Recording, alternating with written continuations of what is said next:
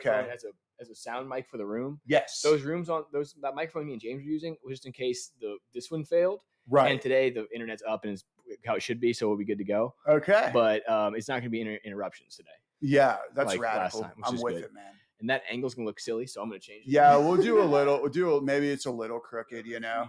Yeah. But at the same time, hey, that ain't so bad. It's going to be a little crooked in general, so that's okay. I mean, you know, the beautiful thing about being human is that we can never truly be perfect, but that's what makes us unique. People think we're going to arrive in life. I know so many people have so many goals on like making it in life. And I'm like, you never make it. You're already there. You're not. And you have to decide that for yourself. People are like, when I get here, I'm going to feel this way. Yeah. Well, I tell people all the time, I learned this in college, my first year of college, that, honestly, like you can want to arrive on something like whether it be a championship ring or whether it be a sports win or a new degree, but you're never going to feel fulfilled that way.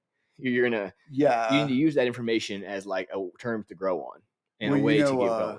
You know, there's the movie Cool Runnings, right? There's a quote from that movie and it's like a gold medal is great, but if you're not enough without one, you'll never be enough with one. Yeah, and I was like, ooh. Well, it's true. I mean, that hits, man. You know Chris Liu, right? Chris Liu? Or Chris Lee at the gym? Purple belt? Chris Lee, purple belt. He's skinny like me. He's built like me. Really thin. I feel like I've met him before. I've met a lot of guys. He's really tough. He's really nice. And one day we're rolling and I was like, bro, I've seen you beat up other guys who were like going harder than you. When we flow roll, why aren't you trying to beat me up? And he's like, man, I don't want to try to beat you up because I'm not going to win a medal tonight. There's no medal tonight, no matter how good I do. Yeah. There's no win tonight for no medal. So I was like, I understand what you meant by that. Like, and it always resonated with me when you said that too. It's not like we're winning tournaments in practice. Like practice is where you like work on the stuff where like you work on the stuff that you're not sure about. Like in practice, it's totally okay to screw up and get the suck out, you know? Yeah, absolutely. I mean, if you go to war every time you go to jiu-jitsu, you're going to be really aged by the time you're 40 or 45. Yeah. And I don't want to walk over with a hunchback when I'm 45. I want to stand taller than I do now with better posture than I currently have, my posterior chain. Yeah. Because that's just painful not to. And when we're both personal trainers, like we understand how important it is to be healthy and stand upright. Because it starts with a small hunched shoulder. And before you know it, you're on a walker and you're 70 years old. You're looking like Quasimodo or something, man. Like I tell you, like from playing guitar too. Yeah. Like I when I play guitar, I go like this and I look down and I had to like force myself to fix it. Is there a way to do that? Is you do like actually do exercises holding your chest out to have your arms back to be able to strum at the same time? So when I'm standing, it's different than when I'm sitting. Okay. Right. So if I'm sitting down and playing guitar, like I physically I relax. But when I'm standing up, I have the strap like on so I can like look around. And whenever I would practice and stuff, like the idea when I practice is to be able to play the song like while I'm just like looking around at what's around me. Yeah. When you're playing a show, like your goal is to you can't just look at the guitar the whole time and like sing your goal the is song. to entertain. Like if you're like in a prog metal band where like you have to pay attention to every single thing that you're doing, then I can understand that. But you know, people forget you have to pay attention to what you're doing because a lot of the time people think you can just like you're a guitarist, you can just kind of drift off, and you can't because they're very focused. No matter how much they look like they're not focused, they're very much in the zone. Like, I've never seen a guitarist do a show and just look down at his guitar or not sing hard in the microphone. Like, right? It's entertainment. Well, business. yeah, like, if you don't, no one wants to see it. If you're not entertaining, no one's gonna show up. and that's we have that problem in jiu-jitsu right now. People are trying to make like matches that are, I won the match, but I didn't see anything, dude. I watched you hold that guy down, or I watched you leg attack the guy in 30 seconds. And that's cool, but we didn't see very much. I like the guys who are learning that the longer you keep the match going, the better off you are and the better results you have. Right. Man, the that match that you put on Facebook with Uriah Faber and Nicky Ryan, that was a good match. Yeah, I love it. People don't like watching that match because they think it's too just low to mid-level guys of jiu-jitsu, and Nicky Ryan, of course, being Gordon's brother, and Uriah Faber being who he is without having anything else. California kid, man. The guy who finished fights without hands. It's crazy. He's a beast, man. I'm glad we still have a strong reputation of wrestlers and jiu-jitteros in like high-level MMA. Yeah. Like, and then your man Gary Tonin, bro. Like, he's out there just tearing it up. Dude, Gary is a savage, dude. Now people don't give that guy enough credit, but Gary doesn't try to overmarket himself. A lot of these guys try to talk all this shit and overmarket themselves. Gary's probably one of the most hardest working martial artists in the game. Oh yeah, but no one talks about it because he's so quiet. Him being in Singapore kind of has something to do with it. Because like, if you think about like when I think about ONE FC, I'm like Gary Tonin, DJ, Rutolos, Rod Tang, and Yeah. that's like the only guys I know. Yeah. Like so, but not for lack of talent. There's crushers out there. I just don't watch enough of it. No, you Yeah. got to watch. Like people say recently, you have to go watch sport specific guys before they get to MMA, whether it's a Muay Thai match, whether it's a kickboxing match, a boxing match, Yeah. and watch how they translate to MMA. You don't see a lot of boxers, and due respect to boxers, they're awesome, but they don't use a lot of time go to MMA. There's some that are good. People, they're all great. That's why they Yeah. box. That's why they box. But my point is, that's why they box, and that's why there's Muay Thai guys out there. Like there's a guy named Liam.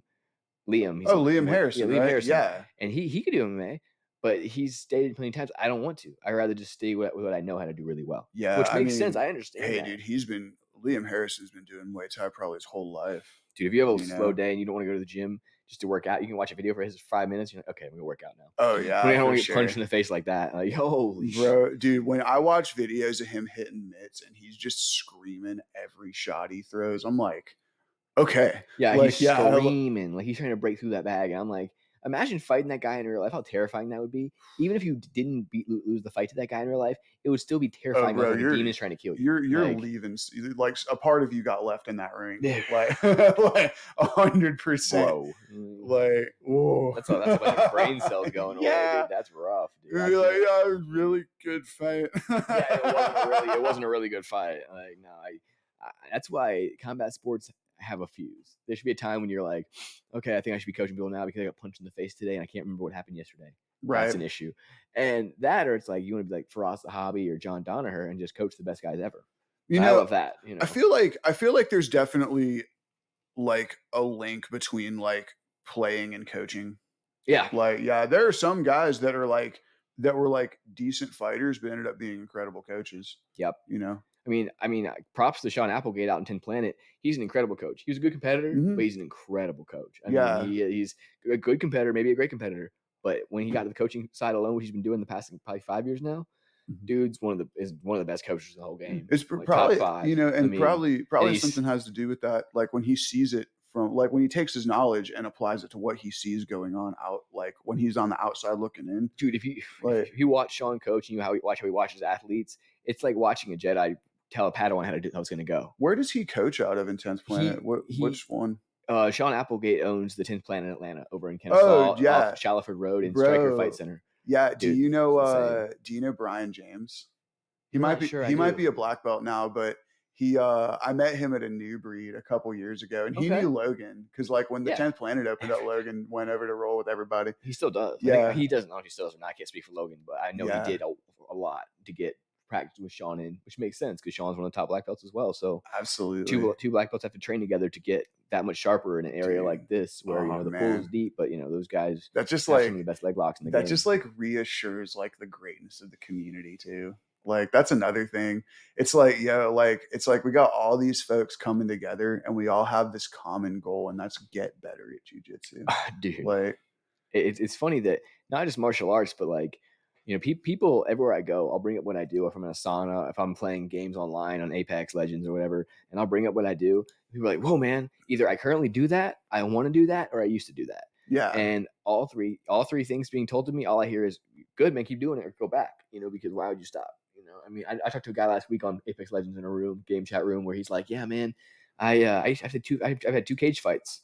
He was at 1-1. I'm like, sick, dude. Like, I'm not doing cage fights. You're a savage, but awesome. Like, oh yeah, dude. That's insane. You had a cage fight, right? I did my one. It was awesome, bro. How was that anxiety? So was that wild? So, man, the thing is so like I was like a little nervous at first, but when they played my song, because like I went out to Rage Against the Machine, and when I stepped in the cage, like I looked up and like I saw all my friends, and then I just went, yeah, and I was just like, I was wild, and dude, nice. Like, dude, even though I lost that fight, I had the time of my life. I wouldn't trade it for anything. What was your weight for that fight? 185. Ooh, dude, I came in at 183 too. Like I actually I ate breakfast and got on the scale. Like I lost 20 pounds in 6 weeks. Wow. Yeah.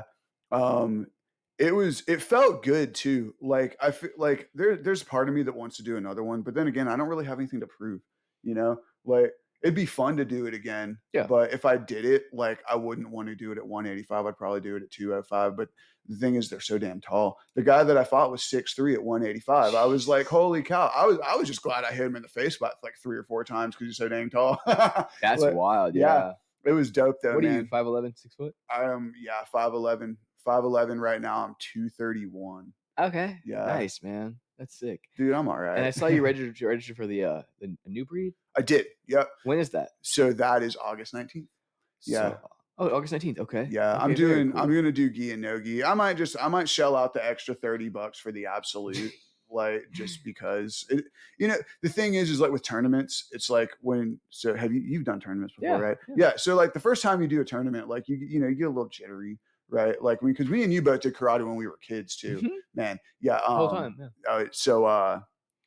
So like I remember when I first did like an IBJJF, and I was like, oh man, I'm nervous because it's like my first time doing a jiu-jitsu tournament. But like the more I talk to people and the more that like I would like ask for advice, at the end of this, it's just another role. You're just in front of a bunch of people. That people don't understand that. They don't Yeah. like, I've told anybody in the world, like, it's embarrassing, but I've been choked out in front of all my best friends, my mom. It's okay. Like, they've seen me not get choked out in tap, but like I've been caught in a vice grip that I wasn't going to escape with the time running out and I'm down on points. So Yeah. And it's embarrassing because the whole world's watching. You can't change it at that moment. But at the same time, it's like you're still out there, and 85 to 95% of people who talk to you about it aren't ever going to do that. And the ones who are, they have different goals in mind. They have different demons they fight. Everyone's match is different, and people like to compare things. And I'm like, you can't compare someone's jiu-jitsu to yours, especially if there's weight classes that are involved. Oh yeah. Like there might be a purple belt who's 225 pounds who pins down a brown belt who's 145 pounds and tell him he's better and try to give him advice. It's like, no, dude, you have 100 pounds on it. You have him in side control.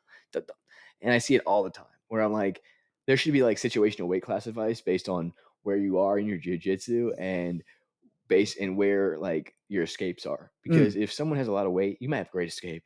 But if someone's 205 on me right now, I'm not gonna probably get out unless I'm being very violent and being a rough roll, meaning kneeing them in the ribs, trying to get under them. I can say I use technique, but let's be honest. If you're getting out of that escape, you're using some very, very fast athletic movements that are very crucial to the other person's body that hurts them and causes damage to them, which will make them come off you a little bit, making you escape. You're not being slick. You are someone in your weight class, but someone who's heavy enough to hold you, it's not. Yeah, like man. Like if you got somebody that's got like more than 40 pounds on you trying to like Kessa you, like you're just like, or you have someone who has 10 pounds on you and 5 years of wrestling on you, and you're like, oh, okay. Oh, and they Who really holds know you how in to side pressure. control. Yeah, in a real way. I mean, I know guys who are my training partners. I love these guys, and they're like 10 pounds heavier than me, a belt or two higher, and they'll hold me in side control. And I'm like, this is way worse than the guy who's my belt level, who's 200 pounds, just because they know how to smash me down. And I'm like, I love that. But at the same time, it shows me the levels people are at and the mindset people carry. Oh yeah. That's another one of the cool perspectives about the sport too. Like we know a lot of people, like my buddy, my old boss, Shane, me and him are still friends. He got his black belt from Diego Saraiva in 2021. Okay. But Diego himself, he started doing jiu-jitsu when he was 12. He went to Nova União in Brazil. And he got his black belt when he was like 20. That's Like insane, he's like Santos status, you know what I mean? And he was at Team Octopus before he opened his own spot. Mm-hmm. And so like just seeing the difference in like, like a Shane black belt compared to the Diego black belt. Yeah. Or it's like, like watching new black belts roll with old black belts, watching like fresh purple belts roll with seasoned purple belts. It's a different thing. Yeah, people don't realize what you just said is important. People walk on the mat and see, oh, I see that guy with a blue belt or purple belt on.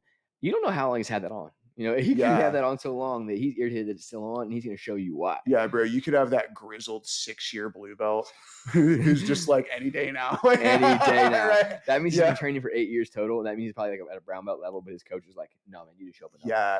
I mean, a lot of academies now that you train at, they're not going to hold people at blue belts for 6 years. I mean, here's the reason, because a lot of people are going to quit, and it's people have to make profits.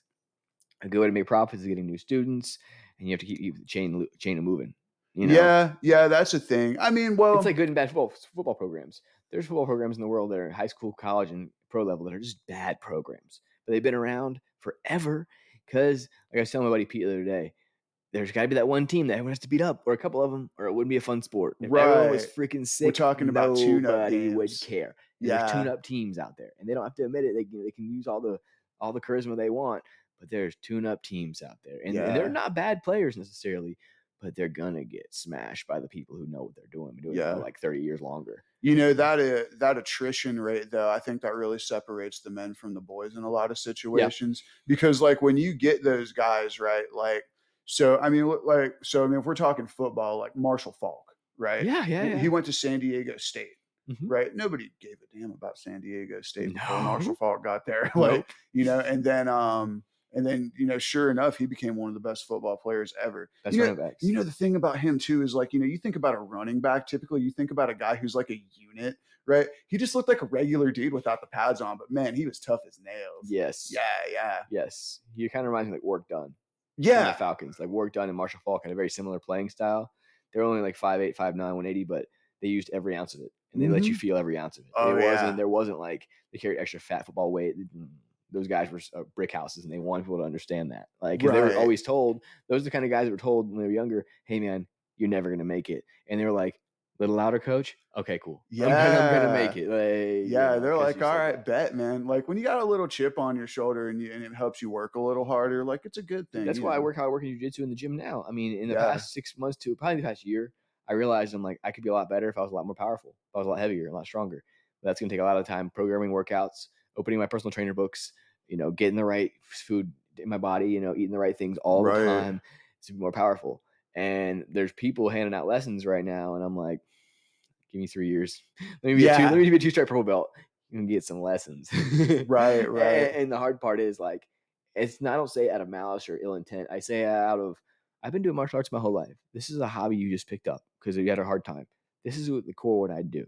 You know Yeah. how many white belts heard purple belts and brown belts tell them, "Oh, you're never gonna mess me up, bro." Yeah. They gave them 5 years, and they're just getting bounced around like a basketball. That's why I'm humble. That's why I roll with new white belts. I'm like, one day you're going to get me, bro. And they're like, what? I'm Yeah. like, yeah, bro.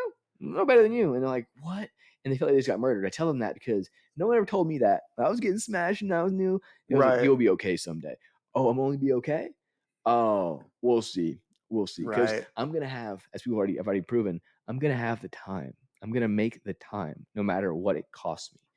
And a lot of us, I mean, a lot of us are more simple than that. A lot Hmm. of us going to do something, whether it's family, business, whatever. I'm going to have a business, but the family's going to have to wait till I get my goals done of opening the academy and making it run. Right. And that's, people don't want to hear that in our society. People want you to get married by the time you're 30 or 35 max, Mhm. have kids in a house and 2 cars. And that's just not for me. And if it is for you, that's awesome. And I Yeah, commend those people, but it's just not for me. And I don't put those people down either. I'm not saying that. man. But Wait I until wanna you're be happy. 35 is actually a really good thing, though.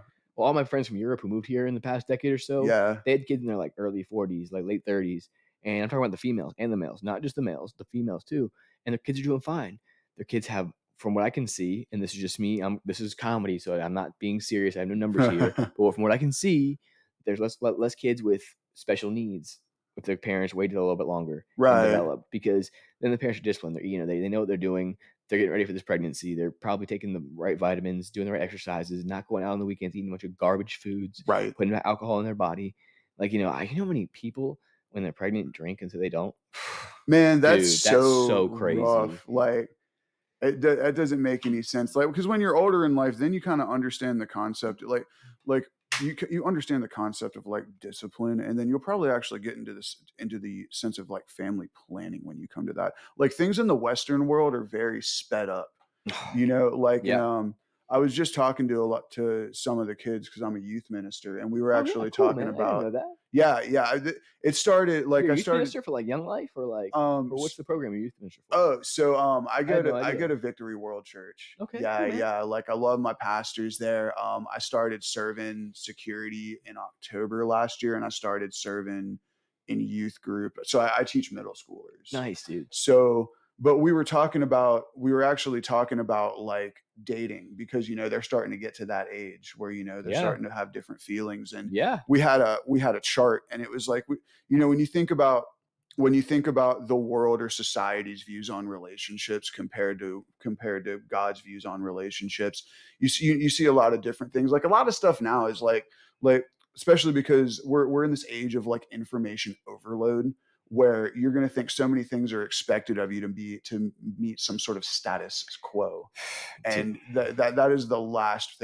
reason that you want to get into a relationship for. Don't rush into a relationship just because you don't want to be the only person without a girlfriend or boyfriend, like, because then you're just gonna make, that's a bad I decision waiting to see that happen. so often. And people seem to Yeah, do it like subconsciously. They say they're not doing that, and you see it, and it's like, wait. You're the only friend in the group who didn't have a significant other, and now you do. Oh, and you right. don't look happy at all. And just like the rest of them, they don't always look real happy. Man, And so I'll tell you why. So this is this is a pretty good way to look at it. So if you look at the pyramid that will build a strong relationship, okay, there's four blocks typically. So you have spiritual, intellectual, social, and physical. Okay. Now the way that the world has spun things, we've turned that pyramid upside down. Right. So the smallest block on that pyramid is physical, right? And then once you establish a physical attraction to that person, then folks start hooking up, and then they put it on social media, right? And then yeah, once they start doing this and they have their little relationship clout, then they realize that intellectually and spiritually they don't necessarily match up. And if you build a pyramid upside down, I guarantee you it's going to fall. yeah, Yeah. there's no magic behind that. So taking your time and like slowing down and really getting to know somebody before, like, you got to know what you want, you got to know what they want, and then you can't let like starry eyes cloud your judgment of what's important for your future. That's true. Yeah, Like people are in a rush though. People don't, like you said, in the Western world. We don't have much patience here.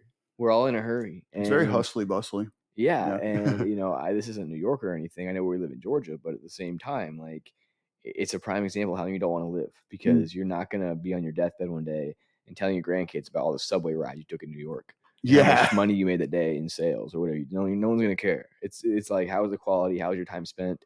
What did you talk about? What did you do? I don't think all that's gonna matter is the skyscraper you worked in.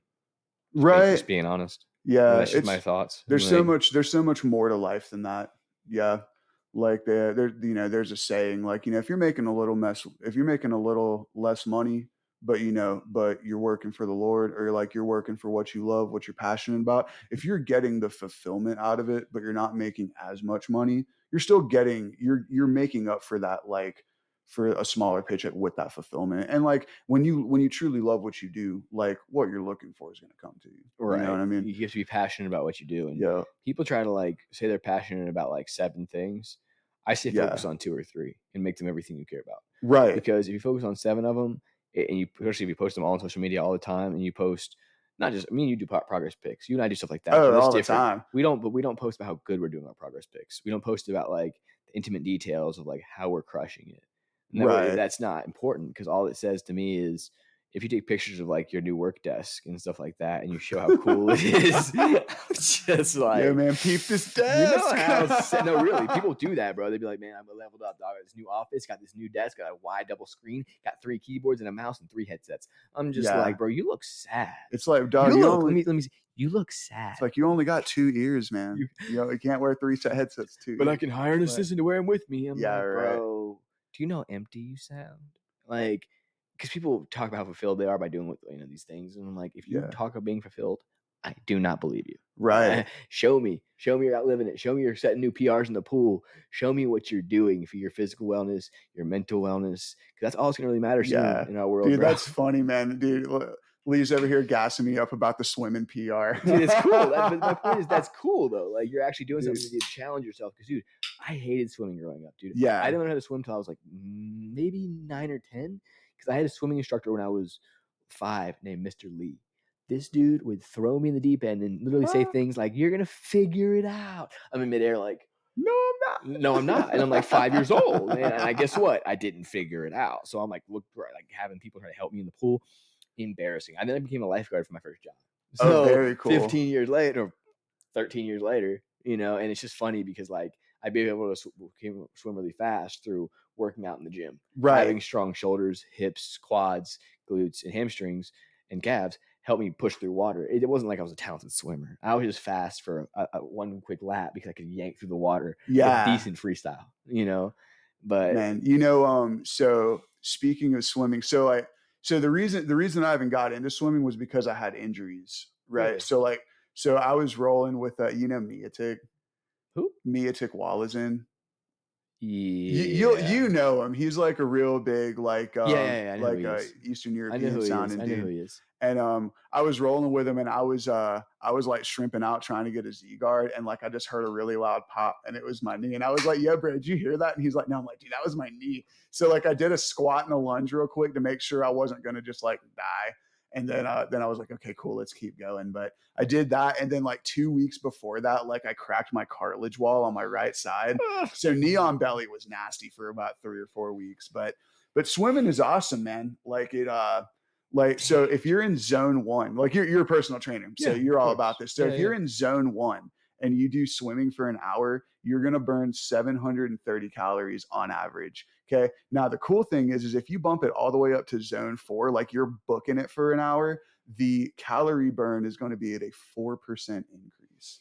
So like swimming, when it comes to like calorie burn and like trying to keep yourself in a deficit, it's actually something that like everybody can latch onto because it's low impact and you still burn a lot of calories. Wow. Yeah, um it's a great sport to get into. Especially if you're having some weight you want to lose, like that you're saying swimming, it's low. Yeah. It's low impact on the joints, so you're not hurting your knees, you're not hurting your shoulders. You're going fluid through water, and you're burning high levels of calories. Right. What you just said though made me exhausted even hearing it. You're like, I'm gonna burn 800 calories in an hour. I'm like, bro, I haven't even done cardio for an hour in my life. Oh, bro, it's I've not done. that bad. I haven't. No, I'm being honest. I take that back. I'm going for like long runs. Over an hour cardio doesn't count to me or hike, Yeah. But the longest I've ever done cardio session, like hardcore in like zone 2 or 3, is literally for half an hour. When I was losing weight, I used to be 210 pounds. I was losing weight. I do half an hour cardio, roughly an hour in the gym. And I'd split it up. I do like the Arnold Schwarzenegger workout. I do chest, I do back, I do legs, I do Right. shoulders. And on Friday I do chest and back. On Saturday I do legs and shoulders. And Sunday I rest. I do the Arnold Schwarzenegger split. I do that for like 6 months. I lost a lot of weight. And you Dude. look good doing it. I understand why the workouts you created like that are created like that, because they make you have an aesthetic build. Yeah. And like, there's a lot of things that don't necessarily translate to strength. Like, incline bench doesn't necessarily help your flat bench very much. Right. But it makes your chest look great. And oh yeah, you get a good pump. no chicks can be like, yo, how much do you flat bench? Right. Or if you like dudes. But anyway, like they're not gonna ask that question. It's gonna be how aesthetic are you? How strong are you? And for me, jiu-jitsu wise, how good's my submission game? That's all I care about. Yeah. Not bro, I'm cool with looking like Daniel Cormier if I can fight, man. I'll be a thick boy for life if I can stand there and bang, man. Dude, I mean, you keep training like you've been training, bro. You can. I mean, I don't doubt it. But then you're gonna want to fight still. Yeah, man. Fight. Dude. Like combat sports are a fickle mistress, dude. Mm-hmm. Like when so Daniel Cormier, right? Everyone there's a lot of people who will like take a dump on DC because he lost to John Jones. But he's only lost to 2 people in his entire MMA career.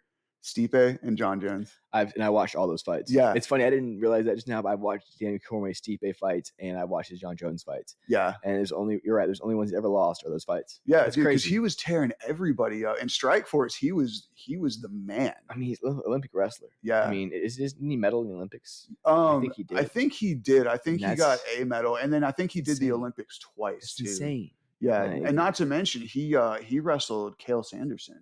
When he wrestled in college. Yeah. That's nuts, dude. Like Coach Cale, that's wild, dude. Bro. Yeah, he was a monster. Like he was up there. And then he moved down to light heavyweight just so he wouldn't have to fight Kane because they were in the same camp. Dude, I wouldn't want to fight Kane. I don't think I was. Oh, bro. Like, yo, is he out yet? Dude, I don't think so. I think Cain Velasquez is still in jail. Hashtag free Cain. Hashtag free Cain Velasquez, dude. That is the wildest thing. And here's the thing. I'm kind of sad for him because the guy he went to take care of, literally is out there walking right now after violating one of Cain's children. And to me, my only thoughts for Cain is, Cain, you should have been more patient. You got too angry and you acted too quickly. You should have been more patient. You should have been like Mr. Gary back in the day and waited by the phone kind of thing. Right. But you didn't.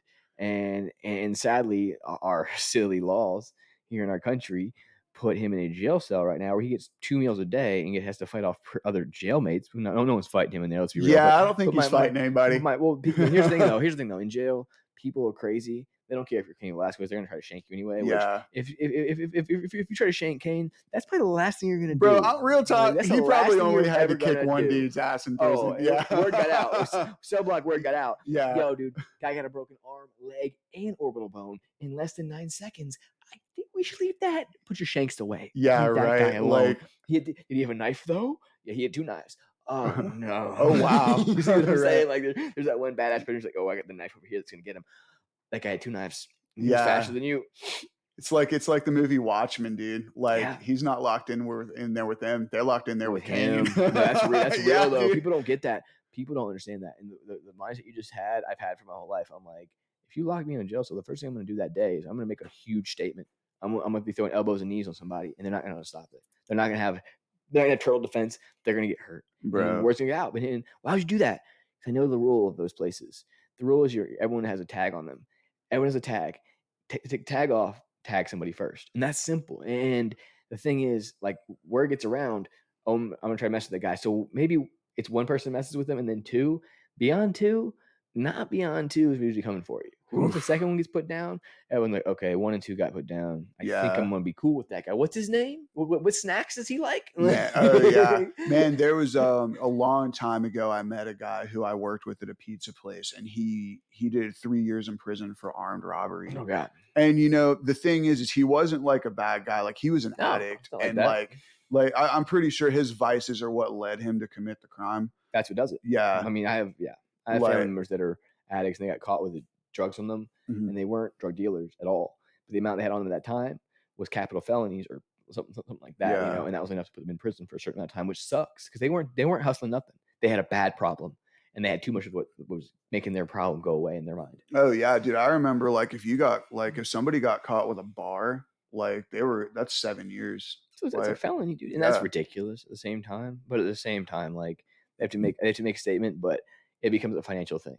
Like, 7 years for a guy who has an addiction. Like, no, like, you could have reformed him. You decided you weren't going to do you that. could put him in a rehab, and being punished for being an addict is kind of like an issue, because it's like you need help more than you need punishment, and it just causes more spiritual conflict. Because if you're an addict as a person, the addict is not the person.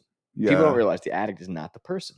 I struggle with that to this day sometimes. I get mad at people I know who have addiction issues, and I'm like, oh, it's not that person, but I still want to get mad because it affects me too. Right. But it only affects you if you let those people into your life and let them affect you for a certain amount of time.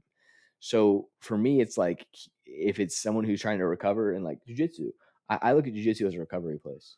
I know we're going there to learn murder in slow motion, but at the same time, I still want people to feel better when they leave. I don't want to get hurt. And, that's not the feeling they should get. The feeling they should get is they just learn to get better with a team of people that want to fight. Yeah, absolutely.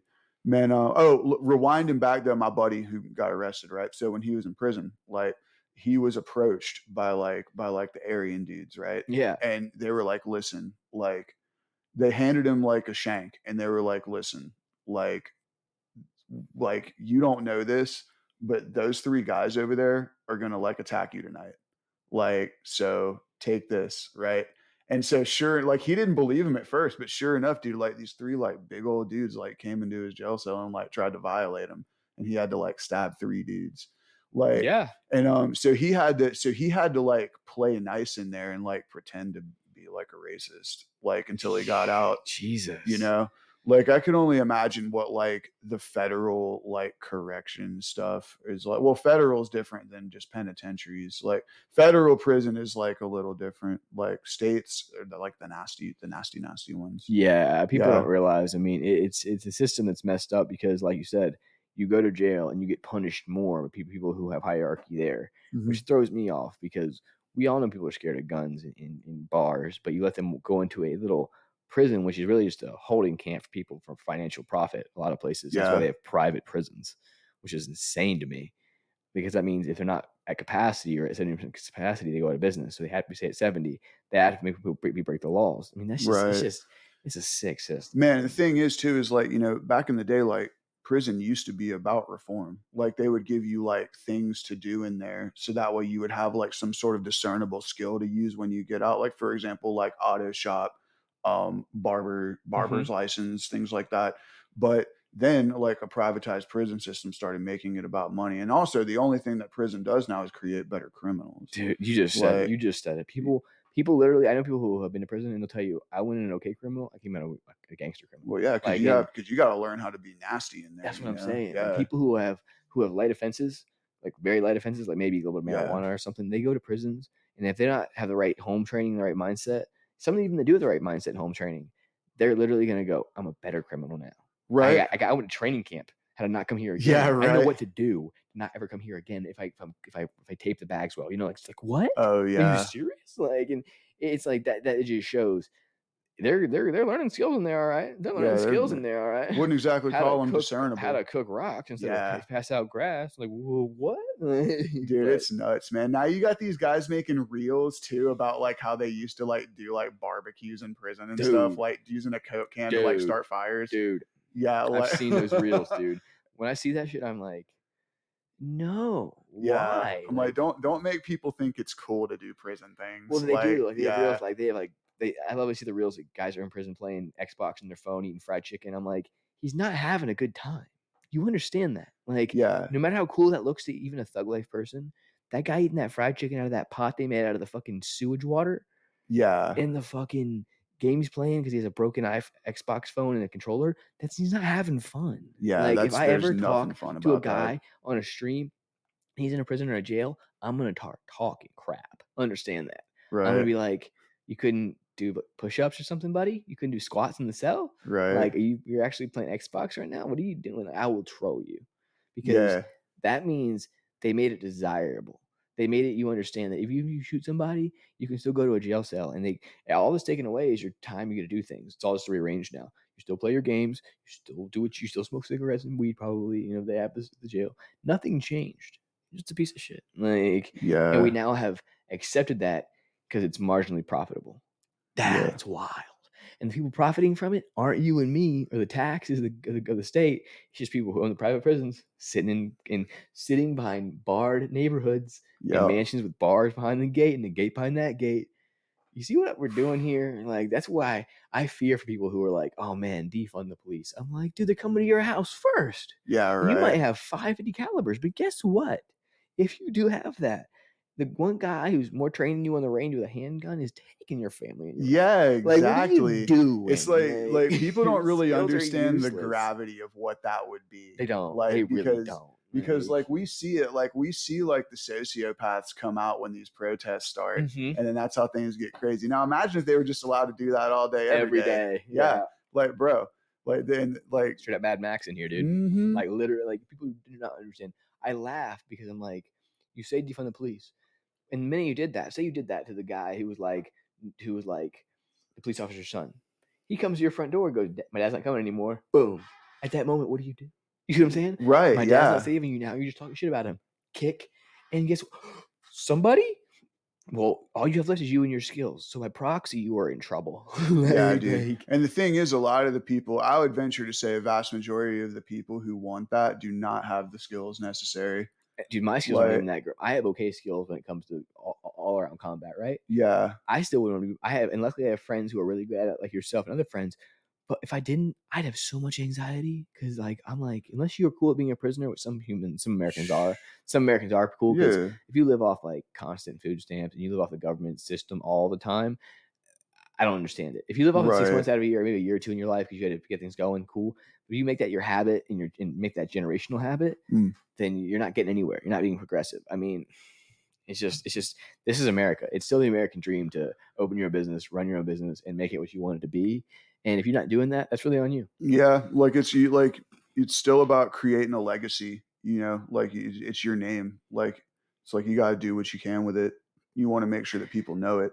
It So, legacy's big. What you just said is like I tell people all the time, like I can make $1 billion before I leave the earth one day. I can be buff or skinny, whatever. All that will matter at my last days will be what techniques I taught my students to teach their students, teach their students. yeah, It's a right. ripple effect. That's all that'll matter in the film I created doing it. Because at that point, I can't spend that money wherever I'm going next. I can't do anything with it. So it's not going to help me. And that's Yeah, why I'm fascinated when you see, like, and this is going to sound silly, but you see parents and they have this money and they put in their kid's name to leave for their kids. I'm like, you know your kid though. Why would you leave it to your kid? I know you think your kid needs help, but your kid's gonna make it probably, and it's probably gonna be fine. Like, Right. like I just because you give your kid $30,000, $100,000 when you go, they're not gonna spend it on good things. They're gonna No. go on vacation. They're gonna party most likely, not necessarily. They might buy a new house or a car, but that's probably not what's gonna happen. And I only know because I've experienced family Yeah. who I've lost grandparents and other people in the family, and money has been doled out to people in the family who did nothing with it. And a year later, they asked for some more. I'm like, oh my Oh god. yeah, dude. I mean, I lived that. So when I lost my father about like 10, 12 years ago, right? He had mesothelioma. So if you remember, like on TV, like they had this thing where there was this huge lawsuit because my dad worked for U.S. Steel for like 20 years. Mhm. So he filed out the lawsuit. So me and all my brothers and sisters, like we all ended up getting a piece of like that payout. Mhm. And dude, like I was 23 when that happened. So like I quit my job and like I lived for like a year like in a townhouse like Yeah. and just like I was in a band like I was like you know just kind of living my life Mhm. like because I was like you know I had the ability to do that. And you know the thing that sucks is like I wish I would have gotten into combat sports then because that way I would have had because I had nothing to do with my time except for play music and just goof Right. off, you know. Um but yeah, but the thing is though is like accountability, right? It's like I understood what I did and I'm like, okay, cool. Like I spent that money, it's not coming back. I did like I enjoyed myself with it. Now it is simply time to make more. Because at the end of the day, all of that stuff is just stuff. Mhm. You know, it's Absolutely. like if I ever have to sell a guitar to like pay a light bill, which I've definitely done before, Right. Right. like I get it. you know, or if I need to make a deposit for an apartment and I need to sell something, like will happen. Like because at the end, because I'll get it back. You'll get So another like, one, dude, yeah, I've had like 3 Xboxes because I'll buy one, play it for a while. Oh, got it. You know, need an extra 175 bro. bucks. Back to GameStop. Like, What you just said is hilarious. I was just gonna say I've had like 5 Nintendo Switches already. I've had yeah, 5 Switches. That's not even a joke. Because I'll buy one, I'll sell it cash to either a friend or somebody on eBay, and I will use that money I had to use that money for, and then I'll make more money and buy another one. And I've done that literally 5 times. I've yeah. had literally 5 of them. Bro, all that stuff is disposable, dude. A Nintendo Switch isn't gonna carry a conversation with you. Dude, not Yeah. not me, it won't, but some people act like that item is like a big item, and it's like you don't even appreciate it. They'll have it sitting around, don't even play it. They play it once a month. I'm like, what? Like that's a Yeah. newer system. Like, and I have PS Vitas, I have old systems too, but I'm playing the new system if I can. You know what I mean? The newest one Yeah, because it's yeah. the newest, the funnest thing to do. Like, if I'm playing old systems, it's because I'm reminiscing on something I can't have back. Oh, I yeah. don't want to do that. See, I Like, don't see, now for me, like, I'm just old school, like, I have emulators on my computer, so, like, I play Fire Red and Leaf Green all the oh, time. bro, I have them on I'm my I Vita. yeah, you already know, I'm a Pokemon Yeah. fanatic, yeah. Oh, you'll like this then. This is funny. I found this the other day. Oh, look at this. This is from, like, From Red this is from 1995. Red and That's from Blue, dude. 95, bro. That's the original. That's mine from Oh, when I was a tiny man. kid. Like, Dude, back in the day where you had to have pamphlets for everything, that's the original like, pamphlet, this is bro. how That it came in a red is. box. Like, Bro, I remember on the Game Boy. I got this when I was in 4th grade, dude. Like I was like Pokemon like got started when I was in elementary Yep. school, so I've grown up with Yeah, I it think I was then. like in first grade when Pokemon was hitting the Oh scene. my Yeah, gosh, I was in first yeah. grade. It was like 95, 96. I was in first grade when Pokemon hit the scene, and I was like, oh, that shit's cool. Yeah. And I don't even Oh, know why. dude. It's just so fun. Like, I still play it still. I have all those games on my PS Vita Oh, emulator. bro, yeah. I'll play them all still. There's a million ways to like there's a million ways to like build a party of 6 and like see what other kinds of stuff you can do with it. It's so People don't fun. think about that at all, do they? Oh Like, yeah. you can just I play the old Pokemon all the way up to the Game Boy Advance ones. Right. Those are fun, like all the way through like Emerald and stuff like that. It's just Yes. fun, dude. See, I'll play Heart Gold and Soul Silver because those Mhm. are the DS remakes of the 2nd gen. Yep. And so like for me, the first 2 generations, like so the remakes of both of those generations, I play them all the time. Yeah, dude, Gold and Silver are some of my favorites. They're They so were good good. ones. Like, you know, so you know the story behind that was that the second game was supposed to be the last game, but they didn't know that it was going to explode like it did. Right? That's why they made it like a direct sequel. Man, The dude, I got to tell you, I love this hat. Where did you get this Gracie hat? this hat I got on Henzo's website maybe 2 years ago, and Really? I think I just got my blue belt. I went and got a rash guard off his website, and they have this one in a black hat. Yeah. And I just like to wear it around because I haven't seen very many of them. you know. Dude, that's the And first time I've seen a Renzo Gracie hat. I Yeah. feel like Renzo Gracie's brand is good, but you could grow more. And people just want to wear their own shit, which I understand. That. Oh yeah, but for it's sure, cool to dude. wear Everyone's Henzo's got stuff. a brand. Henzo's stuff to me represents something original, something that has a true foundation. It's not like the remix. You know? Yeah. I don't care if you like remixes. That's cool, but it's not. Yeah, it's dope, but like originality is always good. It's important. That's why like the one with Ric Flair hoodie. You know, bro, I'm with but, it, dude. Styling, profiling, massive high Ric flying, Flair. limousine riding, wheeling, dealing, kiss stealing for life, bro. He's the for man. life. He is, Like, and he lives. I think he lives here in Georgia, dude. he does. I Yeah, think Flair lives here, like over by Sugarloaf. Over by Sugarloaf. somewhere. Yeah, yeah. That's a big area. So it doesn't yeah. matter. But Oh yeah, like, somewhere dude, around here. I just know I saw him work out at the Lifetime Fitness a couple years ago. He was doing deadlifts on one of the corner mats over in Sugarloaf. Oh yeah, that's that video of him deadlifting like 405. Yeah, he's like, I'll never retire. That wasn't that day. No. Yeah. He was doing like 205. It wasn't a heavy day. He was like injured and he was doing this. Oh he was like trying to get back. He wasn't doing nothing heavy.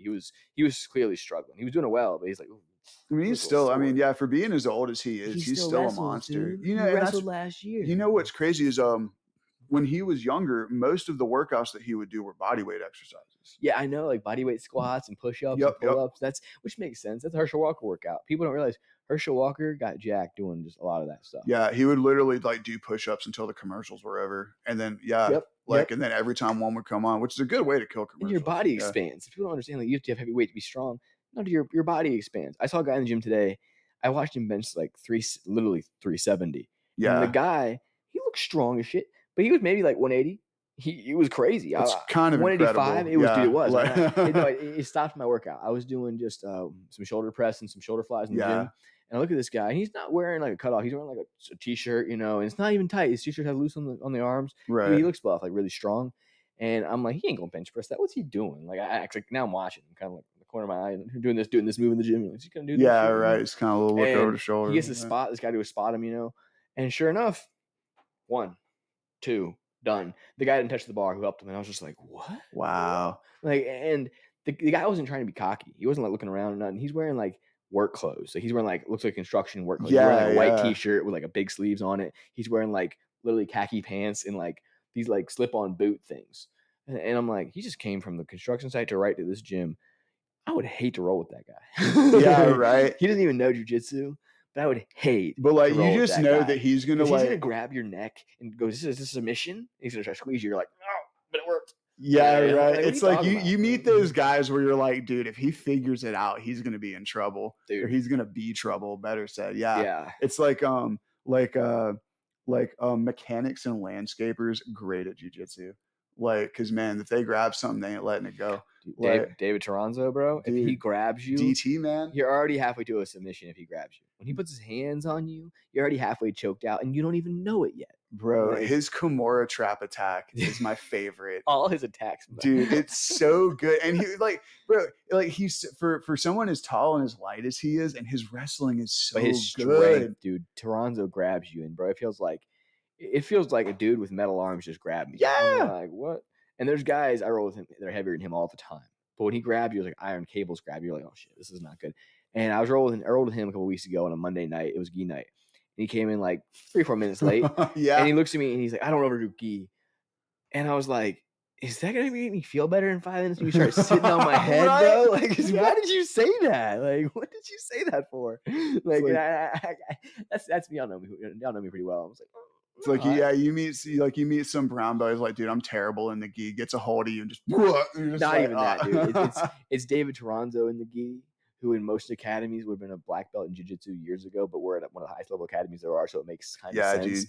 But if he goes to any other gym with other black belts who think they're tough and just wears like a white shirt, he's gonna jack them up. Like, it's all that's gonna happen. Like, he's has an MMA background too, and he can fight really well. Like, he's got probably about more than a dozen years experience. I mean, he does. And he's in it, dude. He's the nicest. Like, he's someone I want to be like. When I see him in public, I ran into him in public twice in the past couple of years.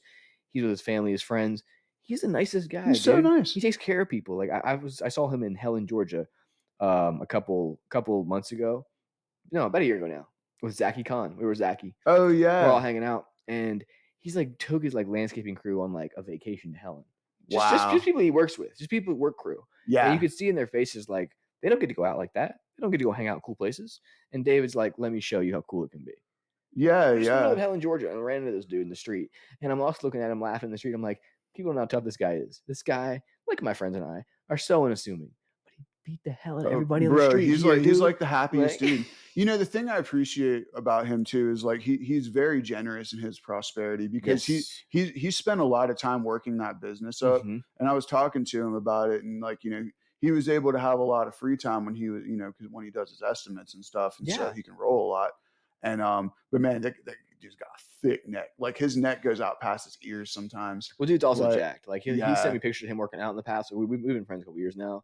And before I ever really roll with him, I just knew him as a friend and treated right. him as a partner. And he sent me photos of him in the gym at like 11 p.m. at night.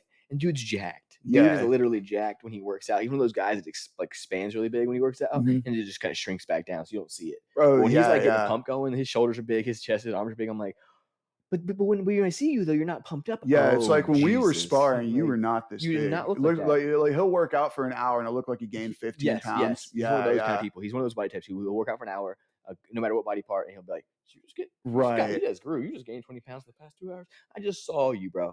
Yeah. Dude. Man, who are some of your favorite partners out there on the mat right now? Who you liking? Oh, dude. Definitely top two. Brown belt Anya is one Yeah, of my oh, favorite dude, people. She's Anya's so technical. awesome. She's great. She always gives me a hard roll and teaches me stuff. You know, I don't ever beat her or anything like that, but I get to learn Dude, something. because she kills us. It's just, yeah, Like, she kills yeah. it. It's in a robe, no gi, whatever. And then Michael Dawson. Michael Yeah. Dawson, the purple belt guy. Oh, dude, I know Dawson. Insurance Yeah. company owner. Dude, Michael Dawson is one of the toughest rolls I'll probably ever have to date because me and him roll so frequently. He knows what I'm going to do, and I don't know what he's going to do very much. Yeah. And I catch him like once every 6 months in a heel hook or something like that. Yeah. If it's a slow day. Man, I miss the evening. Those two people are my top two training partners right now because they let me learn. They can beat me up to a high level, but then they'll get to a point where they say, "Oh, let's let him get a little bit step in here. Let him figure it out." And it's not just a mauling every time. If they wanted to, Anya and Michael could just grab me and break me right in half like a chopping block, but they don't. Yeah. So it's a trust thing.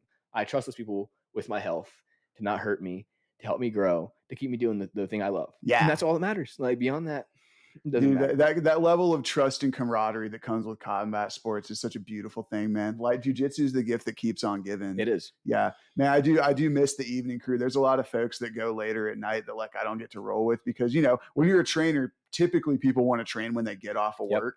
So you know every once in a while, if I can make it to a Saturday, I'll do it.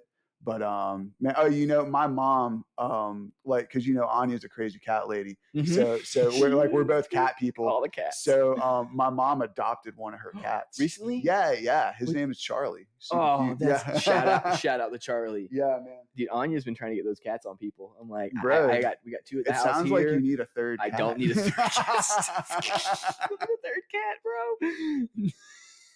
Trying to get me in trouble. I've got kitten fever now. It makes me want to get another cat. That cat in the photo you had was Charlie. That's Charlie. Yeah, that's Kitty and Charlie, so dude. Cute, He's dude. awesome, bro. That's great. I love that. Yeah, man. Dude, I tell you, dude, we got, you know, one of my favorite people right now is, you know, Tobias. Michael Tobias? Mike Tobias, dude. Great. Yeah, the brown belt, right? Bro, he's brown belt now. Yeah, he's been a brown belt. Yeah, he's Chef Mike, man. He's awesome. I've never rolled with Mike. I think I've met him once or twice. But I know who he is. Dude, he's so nice and he's so strong. He's like one of those guys where like he grabs your wrist and you're just like, help. Dude. That reminds me of Alex Judas. When Alex Judas grabs my wrist, I'm just like, oh, Jesus Christ. Judas is nuts, dude. Like, guy's an Adonis. Dude. Yeah. Dude will throw people. Oh, yeah. So funny. Bro, he's a killer. Like, oh, man, I've like Harvey comes to 11 o'clock a lot. Love Harvey rolling does? with Harvey, bro. Nice. Yeah.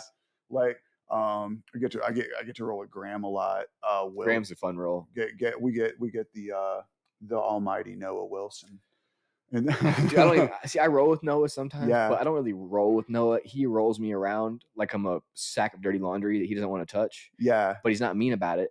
It's crazy. Like, and he's giving me advice the whole time. Right. So yeah. I'm not really rolling It's with a him. learning experience. Right. It's like every going to time. it's like a private lesson for 5 minutes. I'm not gonna get a move on. I'm not gonna get a move on Noah. Not even a bump. I'm not gonna get a shrimp. I'm not gonna get a nothing. So I'm just like, all right, what you got going on, bro? Show me. So one day, if I gain 30 pounds, I might get something like that. You know, dude, I'll pick him and I'll be like, all right, man, it's lesson time. You know what I mean? Like, I'm like, teach me something today, bro. Dude is also jacked. Yeah. Dude is also jacked. It's like you ever know the scene in the Matrix where like Neo like gets his huge level up Yeah. and then everything's just so easy to him. That's like Noah's just like, and come on over here and wham. I'm just like, dude, it is like that. Yeah, If you watch Noah's pictures from when he was like a blue belt to now, yeah, the level has been. That's what I aspire to be like, bro. I want to be like that. Like, dude's gone like up the mountain, sat up at the top of the mountain, and he's like, I'm only a brown belt. yeah, What's up dude. now, like, oh He, god, he's a great role, man. He's a great advice too. Yeah. Like I was like I've been like trying to like think of like more efficient ways to get out of side pins Mhm. because since I'm heavy, like I have to work on rolling with people that are like heavy. that are going to be like. You can't roll with guys like me too much, dude. It's not going to help you very much. It It might help you with quickness. Nah, bro. but Like going against little guys is awesome because little man jujitsu is great for everybody. Yeah. Like, yeah, dude. Because the way that you guys can approach a roll is so different from the way a lot of the bigger guys can approach a roll. So there's always something to be learned. Like there's this dude, you know Arpin? No. He's a purple belt. Okay, so I just met this guy, right? And his open guard is so good because his hips flexors are so flexible. So it's so hard for for me to get past. I'm sitting here thinking I'm like, how is he able to get his knees like all the way up in his ribs like this? You know, like he yeah, it's so hard to get past his legs and get to what they call like the J zone, the Jeopardy zone. Like the J zone. The Gordon Ryan instructional. That's where I learned that. Oh, okay. Yeah, okay. yeah. It was like there was like a free lesson of the day. Bernardo Ferry is good with throwing out there's like lesson of the days on Facebook. So I'm like, I need that. Dude, did you hear about Marcelo? Marcelo stomach Garcia. cancer. Dude, I know. That's crazy. Man, that's curable, right? You can get back from stomach cancer, right? I don't know. You can get back from a lot of different kinds of cancer. Okay, I didn't know about stomach there cancer. There was an update, and apparently he was doing all right last time I heard. Well, Marcelo just surprised me because Marcelo Garcia, I don't know. I think it's hereditary. Like, there's like a cancer gene, apparently. Like there's like a hereditary disposition for it. At least that's what I've heard in a couple of things. But oh shit, I didn't know that. Don't quote me on that. I don't know if it's like factual, but you know, I was reading about him in a book. Have you ever read The Fighter's Mind by Sam Sheridan? No, not yet. It's a very good book. He talks to Marcelo Garcia. He talks to what's his name, Longoria. The guy, the guy that runs AK or not ATT or I think ATT. Okay. And then he talks with the guys that started the guys that own the two Fairtex gyms that like exist. Yeah. Yeah, he's really smart guy. But I love the way that Marcelo Garcia talks about jiu-jitsu because, you know, he wasn't always the biggest guy. Like he was like that legend. He was like 160 something pounds and he was going to ADCCs and fighting these 99 kilogram dudes and like winning easy. You know, yeah. And, you know, the thing that he attributed to was he just loved jiu-jitsu. He was like, the fact that I loved it so much and just never wanted to stop, like that's how I got to where I was. I never thought about it as like some sort of like, oh man, this is like, it wasn't like a Rocky movie for him. No. You know what I mean? It was just, he just loves jiu-jitsu. Like, so he just kept doing it. You know, it's like Charlie Olives, man. When he first started doing jiu-jitsu, like he had to make like a really big trek to get back and forth to his gym. Yeah. And I think eventually like he started living over there. Marcelo did. Marcelo said at one point when he was like broken poor, he's like, as long as I had enough food to eat for that day, for that week, as long as I had water for that week, as long as I had a mat to sleep on, I was happy for that week. I'm like, wow, that's pretty simple. As long as you have those three things, you're pretty happy for that week. That's why you became world champion. That's why you became one of the best of all time. That's why you're pound for pound the best jiu-jitsu guy on the planet and retired. I mean, people don't understand. Like it's because people want to think, you know, and no hurt to the Gordon Ryans of the world, but like those guys out there who are super heavyweights, I'm like, you kind of defeat the purpose a little bit. Like the technicality goes away at that point. You know what I mean? Like Nicky Rod escaping the armbar last week was beautiful, cool, but it had to hurt and it wasn't very pretty. You know what I mean? Right. Like there has to be better ways to get out than to force yank your arm out of its socket and re-put it back in. You know, like it's like there's a lot of different ways to approach the game. And it turns guys away. Like I'm a big fan of mass monsters. I like seeing these guys fight. I'm a huge fan. But if I'm like some of our other friends we have that are smaller guys who've never been appreciated by those guys, they hate those guys. Those guys are demonic to them, whether they say it or not. And I'm like, I don't want to be that guy that gets hated for that. I'll be in the middleweight. Because it's like I feel like it's like I feel like I'm on the other side of that, where it's like since I've been like a bigger guy for most of my life, like I've always appreciated the smaller fighters because I like the technicality and like because martial arts is just that, it's an art. And like when you see these fighters like your Demetrius Mm-hmm. Johnsons, your Vasily Lomachenkos, your Dominic Cruzes, like even your Khabibs, because Khabib is like 155 is kind of small, you know. Yeah. Like so, I mean, like he's a big guy for 155. But when you see this, Massive. it's Yeah. literally poetry in motion when you see something beautifully pulled off. Yeah. You know, and that's what martial arts are. You know, so I mean, being able to be strong and like do a strong guy thing to make it happen, if it works, you know, it works. But you know, if it ain't broke, don't fix it is only going to work for so long. And Right. and Marcelo Garcia like proved that when he was winning ADCCs and stuff, because like he was able to oh man, you know Quinn, dude. Quinn used to use me as a jungle gym. You Dude. know what I mean? Yes, I Like, do. yeah, I was literally just monkey bars to him. He would literally hold himself up while he's doing close guard and then just start climbing around me. And I'm like, what do I do with this? Like, I'm like, No, he is. it's No, like, he yeah, is. He is. it's so fun, dude. Like, I love it when smaller guys are really good. I mean, like, I love it when everybody is good because like the way that you approach the game is like it's you know, you take all your influences and you develop something that's unique to you.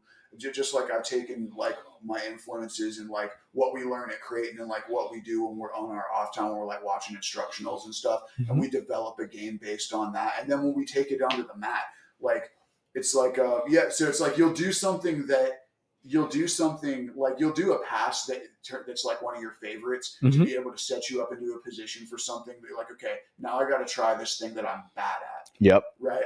And then you're going to see if it works. Like dude, like right now, like my arm bars are kind of sus, so like I try to work on them a lot. Like I love strangulation and like leg locks and stuff, and like wrestling up Mm-hmm. and all that body locks. But my arm bar, it's like it's okay. Like you know, I could maybe because I just don't go for them enough. So I was like, I make it a mental note. I'm like, okay, if I get into like a nice side pin, like I'm gonna try to find an arm bar. If I get to a mount, like I'm gonna try to find an arm bar. Gotcha. You know, like yeah, man. What are some of your favorite things to do right now? Dude, honestly, just fundamental stuff. Yeah, Just trying to get back to fundamentals. Honestly, trying to make it less complicated. Try to escape from bad positions and get better ones. yeah, During transitions, during times people are trying to finish, I try to get out those moments, which I feel sounds that. weird, but it's like they're trying to finish. They're going to use all their focus in the wrong spot for a second at one moment. Yeah, Not always. Sometimes you get caught and oh shit, I got to stop. But a lot of the time you can catch and get out of things at that right moment. If it's whether it's a sweep, whether it's something they're going for that's going to be locked in, especially if they're squeezing their body to try to contract on it before it's ready. You can mm-hmm. kind of pull out at that time. Yeah, yeah. There's a lot of things that can happen in transition, like you know, like when you're getting armbarred, you know, like you wait for like a little break in the action where you feel the pressure loosen up a little bit, just so you can try to slide your elbow out. Mm-hmm. I was rolling with my buddy David the other day, and the way that he was doing the way that he was setting up his triangle was like he got into the pre-triangle position, and I was like, you know, pulled around here. I was grabbing my own leg, Mm-hmm. like so I could try to find my way out, but you know he was tight. So I put my arm back over here, and then he starts like inching my arm, and like I never think about doing that, just like inching it little by little, and I'm like, what are you doing? Like I'm like this is trouble because he's strong. Yeah. Right? And so there's all it's so cool, man. Like Isaac told me one time, the smallest movements make the biggest difference. Like that's a fact. Wow. Very, shout out Isaac. That's a fact. Yeah. That's a fact. Right. Yeah, like when he told me that, like I was like, that makes so much sense. And then even the other day, I was talking to Noah about side pins, and he was like, "Dude, just take your arm, just move it right over here. That way, it'll help him get linear. You can slide your knee right in." I'm like, bro, like, simple sometimes thing. You're just so worried about bridging and like trying to throw your hip back. Yep. Right, and like when you don't even see the smallest stuff, like, and that's what it is, though, man. It's like a never ending cycle too. It's like even like like 15 years from now when we're like black belts, like. Mm-hmm. Because like I'm not going to say it happens soon. It's going to take me a nice long time. Right. I'm enjoying the ride, dude. People are in a hurry, and I'm like, dude, I would not be in a hurry to get my black belt in jiu-jitsu under Renzo Gracie gym because all that means you got to be the toughest one there. And I'm not close to that yet. So I'll wait until coach goes, all right, I think he's ready. Until then, if you get a black belt from somebody else who like gives it to you in 5 or 6 years, that's like a karate studio, bro. He's trying to get out memberships. Yeah. And then he'll come to a gym and a guy like Pete will beat him up. And it's like, oh, you're a Yeah, black dude. belt though. It's like, dude, I'm cool with not being BJ Penn, dude. Dude, Like, no, yeah, no. like that's like a 1 in a million. That's a thing. 1 in a million, and Like, that's also that was during a time when jiu-jitsu was still very much still developing. yeah. Like right now, dude, there's guys like Ryan Hall who he looked at BJ Penn with like no problem a couple years ago. And Ryan Hall, BJ Penn fought Paul. I don't ever think Ryan Hall could touch Paul. And that's just me being honest. Like there's a difference. Dude, Ryan Hall is built like me. Yeah. Guy like me, I don't care how tough or good I am in my shit. Paul is an Olympic level wrestler, a judo black belt, a 4th degree, 5th degree jiu-jitsu black belt who can throw you in your face. The levels are different. The craziest the levels thing, are different. The coolest thing about Paul is like the level of like experience he had before he started doing jiu-jitsu. Yes. Like, and then he took all that with him, and then proceeded to like, and he came up with some of the greats too. Yeah. I saw a picture of him and Matt Serra the other day. I'm just like, I know that guy. They're friends, dude. Yeah, dude, like that's amazing. And then Matt Serra's got his own thing going on right now. Him and Ray Longo. They train Aljamain Sterling. Okay. Like, yeah. And I didn't know that. That's awesome. Yeah. Oh, Ray Longo is probably one of the most underrated coaches in the UFC right now.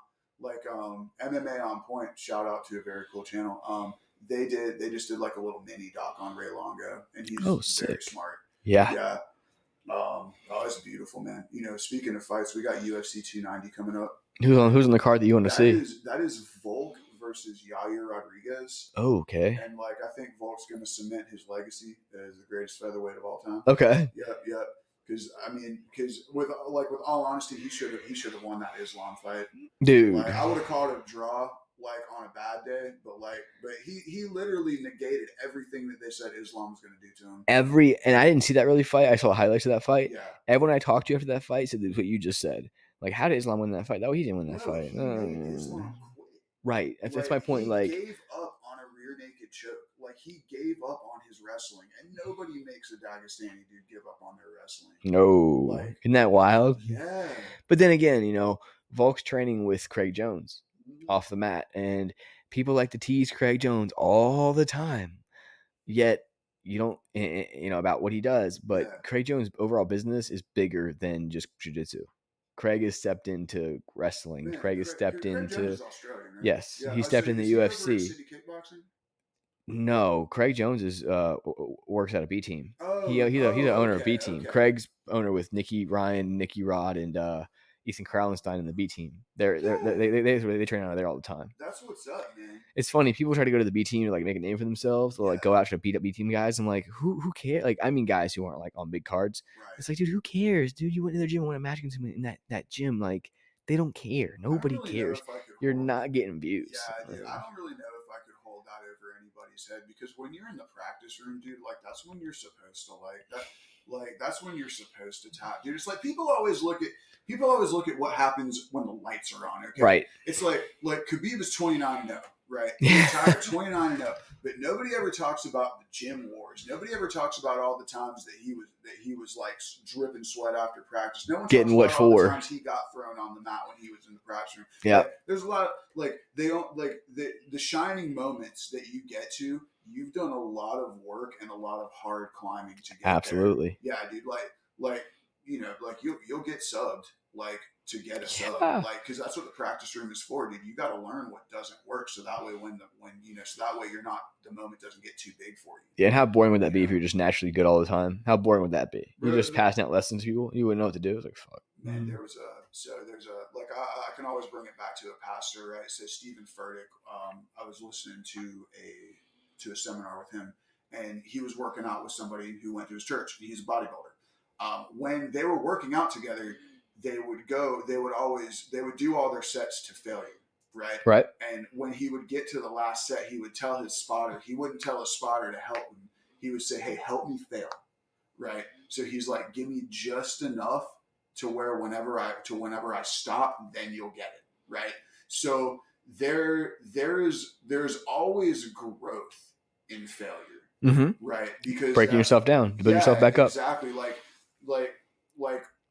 what losses do if you're not losing in life, have you really lived? It's true though. People don't understand. Like a friend of mine, Patrick Knoll, we used to do bench press a lot growing up, and we go really heavy. And we understood the concept of don't touch the bar, but if you see the men of that bar stop at all, don't wait.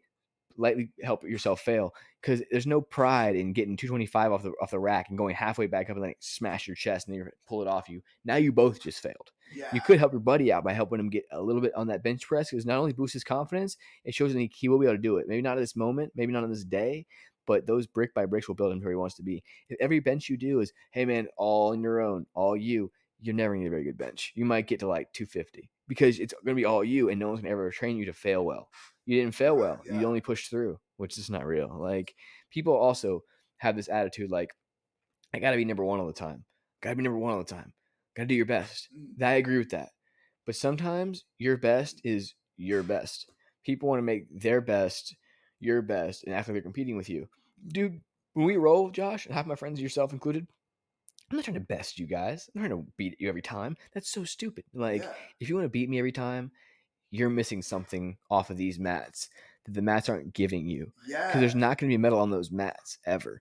That's what people will see me get caught in submission all the time by people who are better than me. Yeah, I don't care. Yeah, I don't give a crap. Like, dude, it's like, this is life, dude. It's like, if you're better than a million people, there's a million people better than you. I think Gary Tonin talks about it. Gary talks about, he's like, he had a tweet last year. He talks about being ego free. Yeah. Like, you say you're all ego free, but how many of you guys get submitted by white and blue belts still who are higher than purple belt? And he goes, I'm gonna leave that there. And his whole point was, a lot of people out there, because I thought myself, oh, I get it, but most people won't get it. Gary gets caught by blue belts still in arm bars because he's letting them catch him in arm bars. He's not like giving himself away. He knows when to keep it tight. But like, Gary's worst injury ever, he said, was in a training room where a girl got him in an arm bar and he didn't tap in time and she didn't let go in time and snapped his arm. Wow. That was his worst injury ever. That wasn't in a fight. That wasn't against some ADCC champion. It was just some random student of his that he was probably giving a lesson to, and it was an accident. She wasn't trying to hurt him. It just happens. For instance, the scissor sweep. The scissor sweep is banned in Eddie Bravo's gyms. All his in-planet gyms, scissor sweeps are banned. Because one day, a wrestler came into his gym and tried to do that to one of his black belts and snapped his black belt's leg in half on the way down. Just an accident. Yeah, but at the same time, the black belt's leg's in two places, bro. And we can't say sorry now. That's a hospital bill. Just no more scissor sweeps ever. Like, because if it breaks a black belt's leg, no one else got much of a chance, stopping it. And I already don't have any knees. And also, I'm trained to fall down anyway. So if someone gets me a scissor sweep, I'm just gonna go with them. I'm not gonna hold back. Yeah. A lot of you are gonna try to hold yourselves up, which in turn will break you right in half. It's gonna sound silly, but if you're trying to hold yourself up during a scissor sweep, you're causing contractions in your legs and your muscles, causing those tendons to be tight. If you're willing to be tackled and fall, you're gonna just fall with a guy. It might hurt your shoulder or your back, not your fucking broken leg. You're trying to stick and post. I feel like there's a lot of other things that you can do, because see, that if you do that, then you might be getting a little bit like, I'm pot calling the kettle black, but sometimes you get a little ignorant, because it's like if somebody tries to scissor sweep you, dude, like, it's like I always try to keep this knee like real deep in between the Z guard and me, and I like to do if I'm doing the gi, I like to double lapel, and like kind of lean in, so that way I can try to start so that way if they try it, like I can step out and maybe try to like circle walk, or like it just like at least negate it. I get it, but dude, it's gonna happen. Like, yeah, dude. Like, But yeah, and it's good though, because whenever I get swept or whenever I get subbed, like I learn, and like I'm it's like, you ever like watch your opponent? Like, absolutely. Yeah, like I like watching what they do, because I'm like, how are they getting to where they're getting? It's like whenever. Like, I was talking to Tobias about this. Like, he had a really good progression from a shoulder pinch, right? And I was like, I really like the way that you do that, because like, he had it, and then he had a frame right here, and when I went to fight that frame, he immediately went the other way and started looking for something else. And I was like, man, I really like the way that you approach that. And he was like, man, the more you do it, like the lazier you can be. And I'm like, oh yeah, just hang out, kick ass, repeat. Yep. Like. But he has a really good like laid back mindset about the way that he rolls. Yeah, he does. And like, I like the way that he approaches it. It's good practice too, man. Because when you go up against a guy with long legs, like since I'm heavier, like dude, I get like guys in my bracket that are like 6'4". Mm-hmm. If I get another squatty dude that likes to wrestle, I'm like, sweet. Like this is gonna be a little bit easier. It's still a challenge, but but it's all in good fun, man. Absolutely, bro. Dude, yeah, it's a good time. It is, dude. I like training. So you train in the mornings right now and clients at night? Yeah, so I take my hours are like I wake up around 5:30 in the morning every day. Nice. Like because I have a 6 a.m. client, Mm-hmm. 6 a.m. client twice a week, and then on Monday, Wednesday, Friday I have an 8 to 9.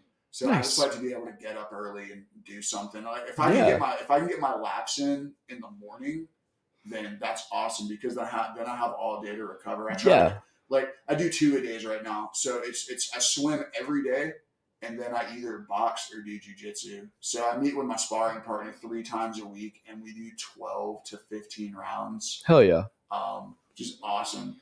And then I go to jujitsu 3 to 4 times a week. So I go to the 11 a.m. classes because nice. Because you know, like when you train people, it's like the most the clients are most available after work. Yep. Like I do the cornerstone of my business is group fitness outdoors. Yeah. So if I can, like people that work in an office, their main thing is that they say that they don't have time to go to the gym. Right. I'm like, well, if I put a gym in your parking lot and you can just walk outside and work out, would you do it? Most of the time they're going to say yeah. Yeah. You know, and then like funneling that all down to if I approach 100 businesses with group training, there might be one person inside of that building who's actually looking to make a change. Right. You know, and the thing is, I'm also a very honest personal trainer. And that's why I have no problem letting my weight fluctuate. I wouldn't consider myself a genetic outlier, and I also I'm not old enough to start enhancing yet. When I'm 45, I'll probably jump on the TRT, but right now I'm not losing hair. Libido's still dope. So right. That's all that matters. I don't show any signs of needing it. No, you don't. You're not small or anything. You don't have small muscle belly. You don't have tiny freaking frames. You're fine, dude. Dude, I'm in here pushing some weight. I know. I got it. And it's crazy. Dude, when you got to keep Miatic from passing your guard, you need to lift some weights, dude. That guy can. Dude, he moves so fast for such a big guy. Yeah. But yeah. So one of the things that I do though is I let him know. I'm just listen, man. For example, the scale is not your end all be all. I made that post recently about how it's I may have gained 4 pounds over the last 4 weeks. Yeah. But I lost 4 pounds of fat. I lost an inch off my waist, and I gained 8 pounds of muscle, and I dropped 2% body fat. So gaining 4 pounds on a scale doesn't mean that So your body composition changed, which is good. It wasn't a bad thing. Is with newer clients too, newer people that are getting into fitness, dude, recomp happens so fast for them. Because they're kind of a novice to intermediate getting back into what they were doing. Yep. And their body's oh, this is what it's supposed to feel like. The first 3 months back, especially. Yeah. It's getting back to training camp for the first time. Oh God, I'm losing 20 pounds. Bro. And I tell clients all the time, you got to worry about not the first 3 months. When you get to your first plateau, you're going to think, oh man, this isn't for me. Oh, this is discouraging. Yeah. Then it's time to tune it up a little more. Cut out the cheesecake, cut out the beer on Friday night. Mm-hmm. And I promise, and I don't know, you will see the difference. You'll feel better. And if you do that, you're going to go. If not, you can feel your crap like you already feel. You already feel crappy. Right? Yeah. Let's change that. One of the things is too is that actually goes a lot with what I was talking about, how Western culture is so sped up. The human brain craves instant gratification, and that's actually a sales tactic. Mm-hmm. Whenever I was working in sales, that was something that we always kept in mind. If you can make somebody feel like they have to have it now, right? You're gonna be able to get rid of a lot of those. They call them objections and qualifiers. Yeah, I know. Sales. Yeah, you've done. I grew up in sales. That was my first job. It still is part of my job, and it never goes away though. The skills you learn are important, but at the same time, it's how you implement those skills, the people you're speaking with, that matter. Because people don't realize, and I realized this over the past decade, if you're going to sell somebody something and you're just going off a script in your mind and you're waiting for you're waiting for them to say something, you're reactively listening, and people will feel that. Some people will buy from you, but not many, because after a while they're going to realize, oh, he's waiting for the answer a question I have. He's knowing I'm going to say something, because people aren't stupid. Humans, and the thing in sales is your job is to make them feel not stupid, but feel informed.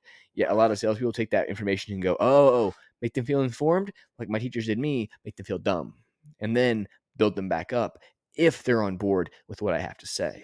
If not, be more demeaning and talk to them like they are a little child. I've watched that for over a decade in fitness, especially, and I've watched not myself, people, coworkers, trainers, training managers, Yeah. talk to people like they are worthless. Like, oh, you don't want to be part of our program? I guess you're not good enough for it then. Like, I guess, when I first met you, I had so much hope in you. And they talk to that way. It's like, dude, are you? Really? Yes. And it'd shock you. I've watched it happen for over a decade, Josh. Dude, Because I worked in every major gym you can think of. Every corporate gym you can think of, I've worked for them. And I've watched that tactic implemented again and again and again, and they sugarcoat it. The sales manager, that's not what I just did. I didn't tell them that. I didn't make them feel bad. I made them feel better and empowered and informed. No, that's what you're trained to say to the management who asked you how you got them to sign up. But when they come back next month and start bitching about you because you didn't give them what you promised, which is not a 35-pound weight loss in 3 months, which doesn't happen. Yeah. Like, that's not their fault. And they're going to blame the trainer. It's never going to be. The self-ownership in fitness is pretty wild out there, especially in a corporate gym right now. Oh, yeah. That's why you see all these big gyms blowing up online for like guys like yourself. Y'all's businesses are blowing up for personal trainers because people are sick and tired of fake corporate promises. Yeah, exactly. Like they're understanding, like, I can finally find a guy that'll take care of me, and I don't have to come pay a membership fee to this gym. I don't have to pay a membership fee to this whatever fitness gym it is. Yeah. They can get help from somebody they can text and call at any time, and maybe not get a right away response, but 4 hours later, Josh is here. He'll call you, text you, give you an answer. He's not going to leave you hanging like some trainers will tell you, and some gyms will tell you, oh, we're closed.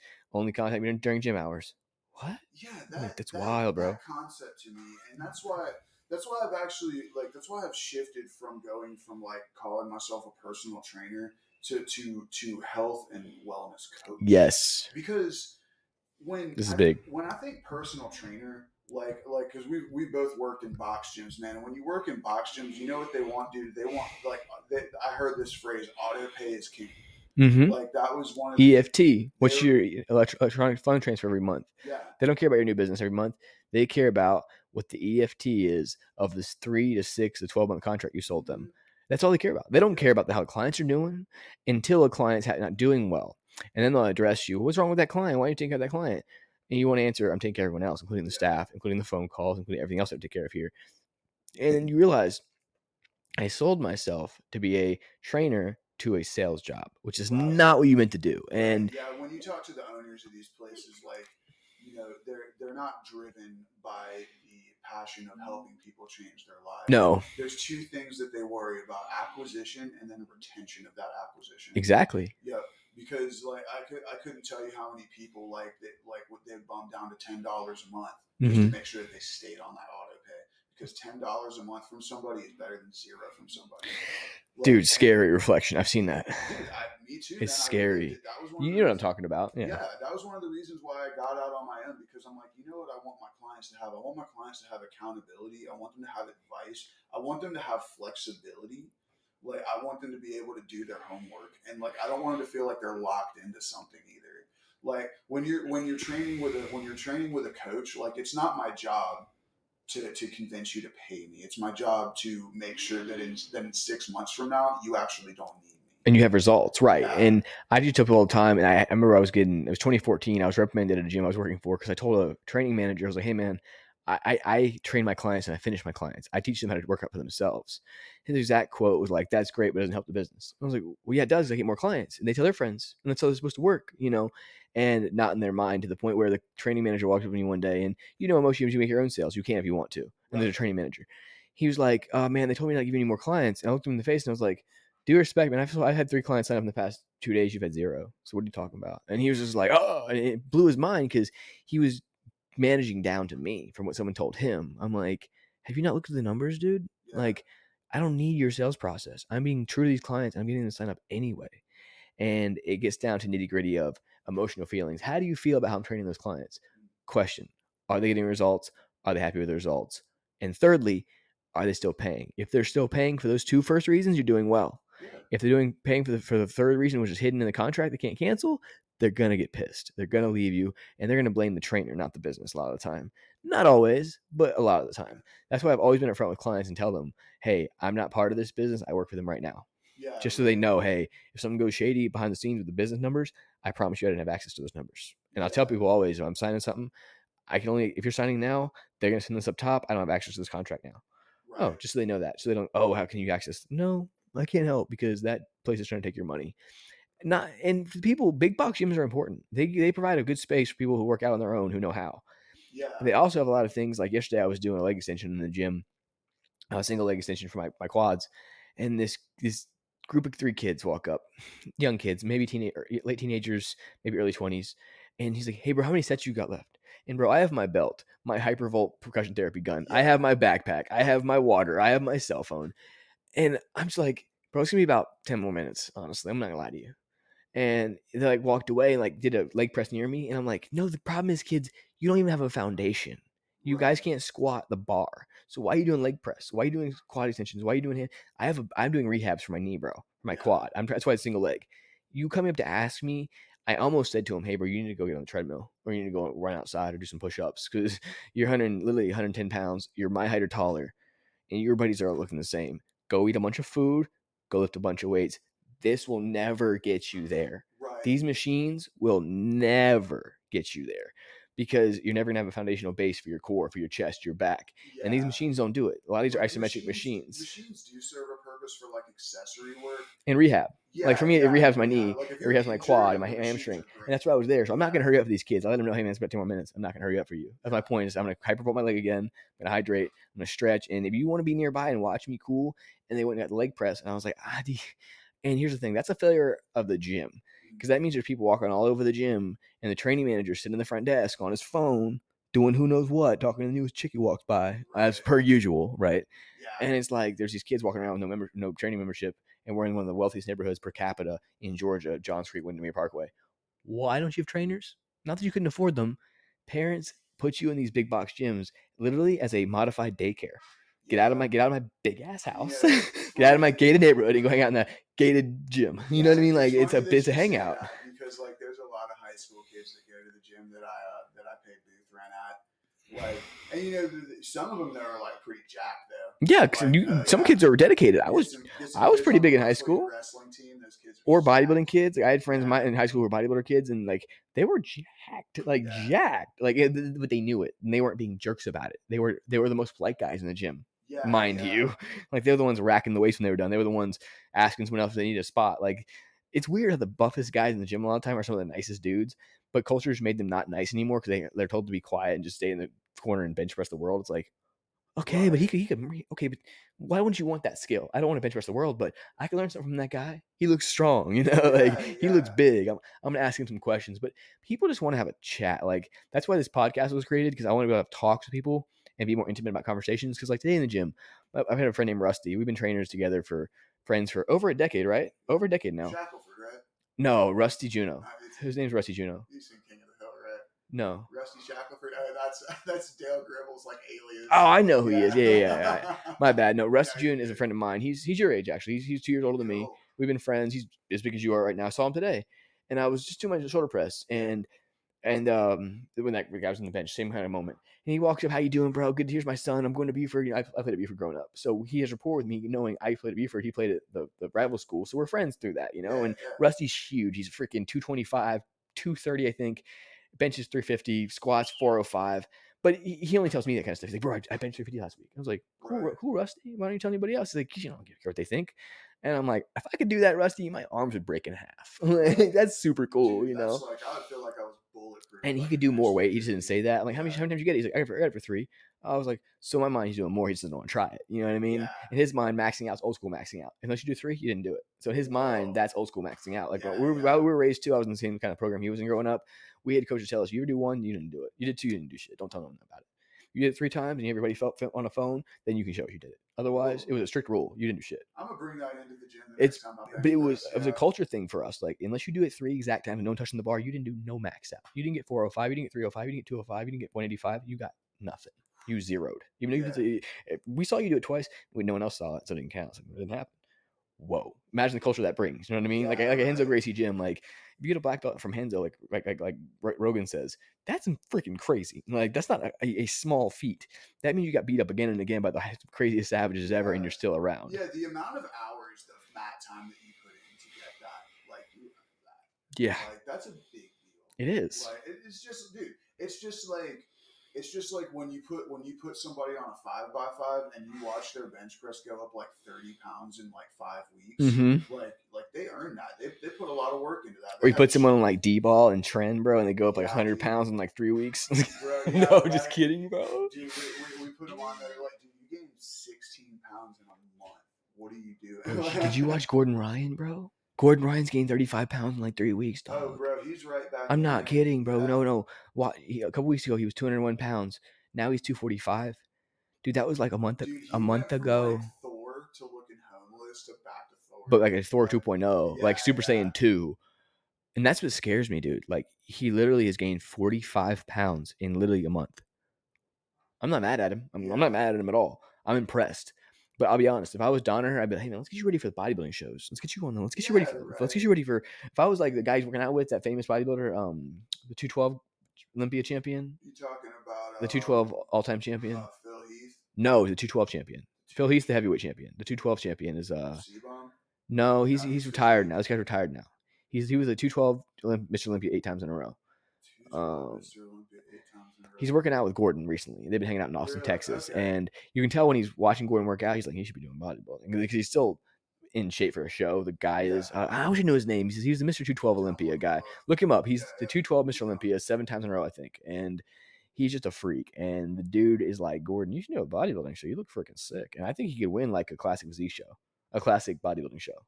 Like or place. I bet he could go to the Battle of West Georgia and take over. Well, yeah, that's not fair. Yeah.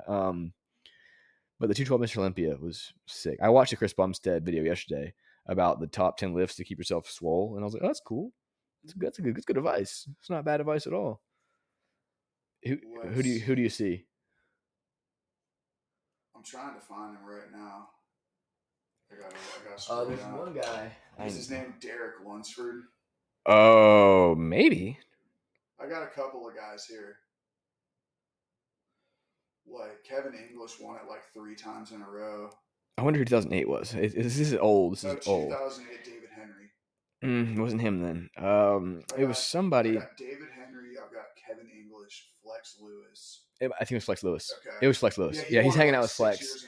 Yeah, he's hanging with Flex. Him and Austin. They've been in Austin together hanging out. Of course, if his name is Flex, he's gonna. But he's Mr. 212, and if I and Flex is 212, 5'6", right, 5'7". Yeah. Dude.